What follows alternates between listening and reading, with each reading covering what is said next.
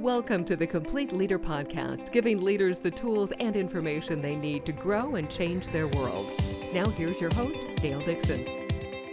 Healthy teams finish first. This is the Complete Leader Podcast, everything you need to become a high-performing leader. I'm your host, Dale Dixon, in studio with Andy Johnson, part of the Complete Leader faculty, also on the Price Associates team. He is an executive coach and team health specialist who specializes in both conflict prevention and team health development within organizations. He is the author of Pushing Back Entropy, Moving Teams from Conflict to Health. In the book, he lays out a comprehensive model of team health that organizations can use as a guide to help them sustain focus in this important pursuit of seeking team health. Andy, thanks so much for being with us. Great to be here. Also, I'm going to mention that you're the author of Introvert Revolution. You're also pursuing your PhD right now. So I've got to ask, when you're not writing books, when you're not going after your PhD, what are you doing for fun? Well, I used to play tennis, but that's a little bit past tense these days. I love movies. I'm sort of a movie buff, and the heavier the better, frankly. So more in the drama section than the typical male, perhaps in the action section. Those are the movies I'm drawn to. Not quite chick flicks, but heavier kinds of subjects. Do you have a favorite of all time? I don't know if I have a favorite of all time. One movie I saw recently I really enjoyed was called, I believe it was called Hope Springs. And so it was Meryl Streep and Tommy Lee Jones in a pretty heavy movie about a marital relationship. Steve Carell of The Office fame is the counselor. And he's in a serious role, so I thought that was really interesting. You said heavy movies, and right. Then Steve Carell. Absolutely. But just really got pretty deep into the idea of marital distance and how we can, reconnect as a married couple. So in a sense, really, it's similar to the idea of team health, but just in a marital context for me. All right, so team health, our topic of discussion today, as we lead folks through this process and dive a little deeper into Pushing Back Entropy, your book. As you're working with clients, or when you first have those conversations, do you feel or even hear the pushback that a healthy team might be a little too soft? We don't see the tangible results necessarily that we do by having metrics in place and production numbers that we expect to be seeing on a regular basis. Yeah, and so I think the first piece of the argument to perhaps the little bit harder oriented CEO, if you will, the decision maker, is to get them to understand that there really is hard science under the soft things, and the bottom line is greatly impacted by the interpersonal relationships on the team, and so those hard metrics are still valid, but most of the time when I enter into an organizational consultation, it's really the relationships that are the core issue that needs improvement. And so I spend a lot of time focusing really on just helping people better communicate and work with one another. And I'm working with a client even now in an engagement over the last 15 months and really been focusing based on the theory on the soft stuff. And we're watching the bottom line increase as we speak. So I'm proving the theory every day. But you said hard science. Yes. So lead us down that road a little bit. Give us some examples. What have you seen in your studies, and specifically, what does give us the background? What does that mean in the hard science? Well, so hard science around softer subjects, perhaps like emotional intelligence or attunement or social intelligence. There's been sort of a revolution. It's happened pretty quietly over the last 20, 25 years. But the hard science, once we started to understand the brain and how it works and how we're connected to one another with a quite a literal network. It's invisible, but it's nonetheless real. Once we started to understand that kind of hard science behind relationships, really it's been a revolution for those who have eyes to see it and ears to hear in the workplace. So if you understand that, then organizations that get it are focusing a lot more on those softer things. So if a team, the organization, the CEO listening to this, pursuing this concept of being the complete leader, they want to have a more healthy team. Where do you start? I think it starts, as it always does, with diagnosis. How healthy is my team? And so we've got various tools that we can bring to bear to diagnose the current situation. How healthy are the relationships? I've got a diagnostic tool based on the entropy model that I've used with many organizations to assess them at these 5 different levels that we'll talk about. So tell me about the tool.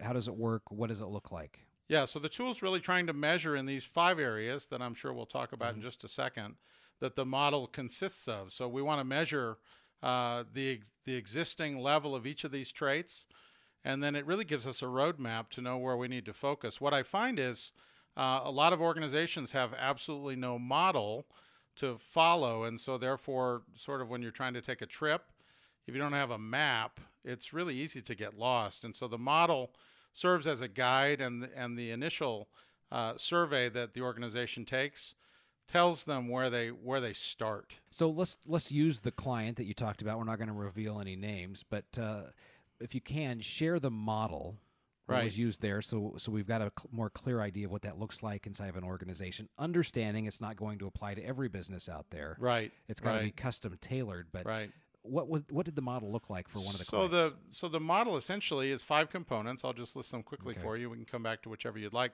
So the foundation of a healthy team, coincidentally, I think is the foundation of healthy leadership. It's character. So a team that has healthy character development, both individuals and collectively with shared character, that's the foundation. And then what I find is building on top of that, teams need to bond together, or I call it cohesiveness. And they also need to have clarity around not only what is my role as an individual, what's our role as a company, where are we going, who are we, what's the vision? And then as the circle around the whole model, it's the age-old problem of communication. So what I find is, though we've had all these years of talking about teams and organizations and communication, it still pops up as probably the leading problem among many organizations.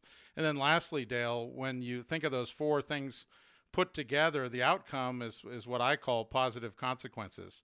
So I get these positive consequences or aspects of team health that are really feeding back with loops into the system, creating increasing degrees of health. So let's go through those, and it's just convenient. They're all C's. Yeah, that was done intentionally. Yes, exactly. Yes. So we've got character, cohesiveness, clarity of roles, and what the organization and is pursuing. Group clarity, communication, and then the consequences out of that. Right. So, and you say you have a way to go into an organization and measure those. Yeah, it's an assessment that I'll have people take throughout the organization to measure their items related to each of those 5. Okay.